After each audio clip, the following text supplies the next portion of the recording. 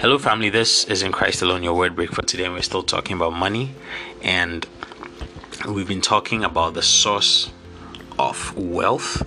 And we've said that, of course, the source of wealth is God. But what I want us to have is the consciousness of it. When you are not just mental about something, but you are conscious of it, or it has entered your heart, you live by that knowledge. And that's what I want us to do. And so we're looking at God being the source of wealth. The Bible says that it is the blessing of the Lord that maketh rich, and he adds no sorrow to it. Okay, but we began to look at what the Bible calls the power to get wealth, and I believe that it involves the word of God, following the word of God, which is God's wisdom, God's mindset, God's principles, God's pathway, essentially, to a place of wealth. So that was the first one we looked at. Then we also looked at the grace of God. And I said that if we consider what the Apostle Paul said, that the grace caused him to labor more abundantly, it means that this grace we're talking about is the grace that has made available to us different kinds of abilities, our reasoning capacities, our ability to work hard, diligence, different skills and talents that God gives us. When we put them to use, because that's why they are given, we are making God's grace of some effect.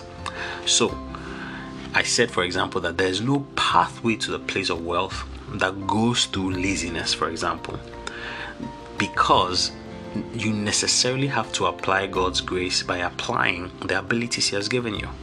So the grace of God, the word of God. And today I want to talk about another very important aspect of this. And because this one is more in what I'll call something that's we don't control, if you like. Because, it's easy to look at applying your ability, following certain principles, and when the wealth comes, you begin to boast in that as though it was all about what you did. But you see, there's one thing we need, especially as believers, we must believe in it, and that is the favor of God. The favor of God. I believe it is an essential part of the power to get wealth, to have favor. This is favor. This is how I illustrate favor.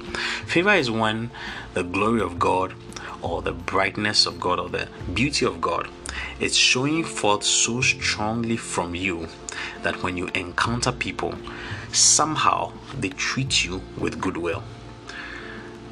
Because of the glory of God that is shining forth from you, the people treat you with goodwill. Think of the story of Esther. The Bible talks about how she found favor with all the people she encountered in the palace, and of course she found favor with the king as well. But the Bible doesn't give us any, extraordinary human ability that Esther had. The Bible doesn't tell us that she was a great orator, or her cooking skills maybe, or something. The Bible just makes us see that, and we believe it's because of God's purpose and God's will, as Mordecai said, for such a time as this to deliver the Israel. Because of that, because of God's purpose, she found favor. And so favor is so essential if we will prosper. It's so essential if we will prosper. And this is the reason why. The path to wealth will necessarily involve dealing with other people, whether it is, getting new customers, or whether it is in an interview, whether it is when you're leading a team. You need goodwill from people. You need goodwill from subordinates, goodwill from customers, goodwill from bosses, goodwill from colleagues. Goodwill, you always need goodwill.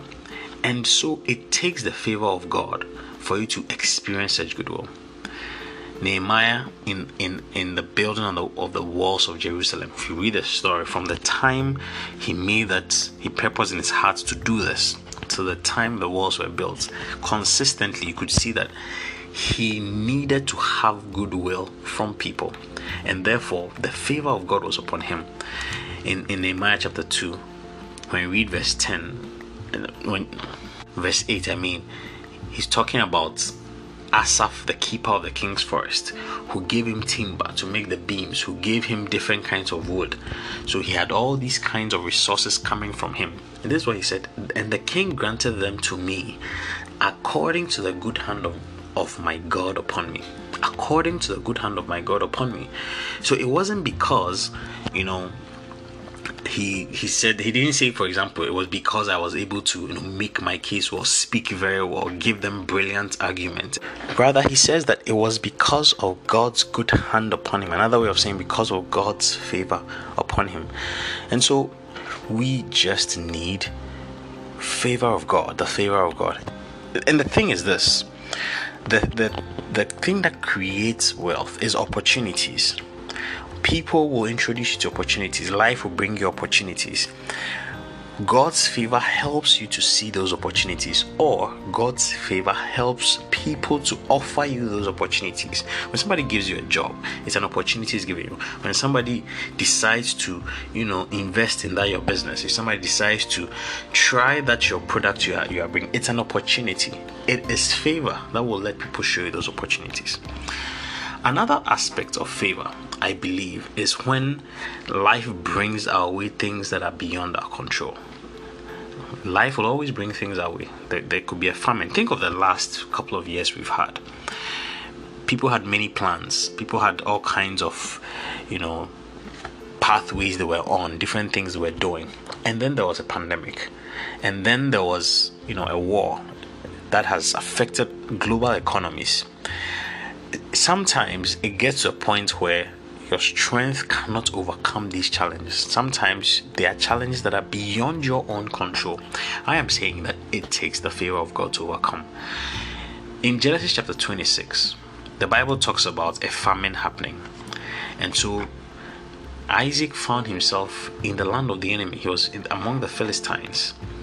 So you see that he was not in what you call the ideal situation to prosper. There's famine, he's in the land of the Philistines. But the Bible says in verse number 12 of Genesis 26, then Isaac sowed in the land and reaped in the same year 100-fold, and the Lord blessed him.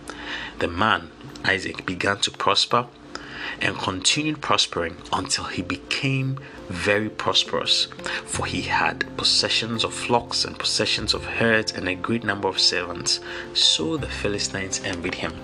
So you see that life had thrown a curveball at Isaac. He was in the land of the enemies. He was in a nation of godless people. There was even famine. But because of God's favor, even in that, when he sowed, he prospered. Believers, we have to believe this. We have to believe that there are times when we must, of course, apply ourselves. We must use God's grace. Indeed, Isaac still sowed. But the point I'm making is that sometimes things will happen beyond our control. But we must believe in the favor of God. We must believe in the favor of God. An economy can tank, but God's favor will work for us. Accidents can happen, wars can happen, but God's favor can work for us. God's favor can work for us. So the point I'm making is this, as I talk about God being the source of wealth, is that God is the source of wealth because he gives us the power to get wealth, which, at least in my mind, involves at least three things. One, his word, his principles, his pathway, his blueprint. That's his word. Two, his grace that has made available to us all kinds of abilities, which it's a must that we apply. And three, his favor that will work for us when we have reached our limit. His favor that will work for us when there are uncontrollable things, to ensure that we have goodwill, to ensure that we have opportunity, to ensure that even when the universe is against us, God is on our side. It is God that gives us the power to get wealth. I wish you a wonderful weekend. God bless you.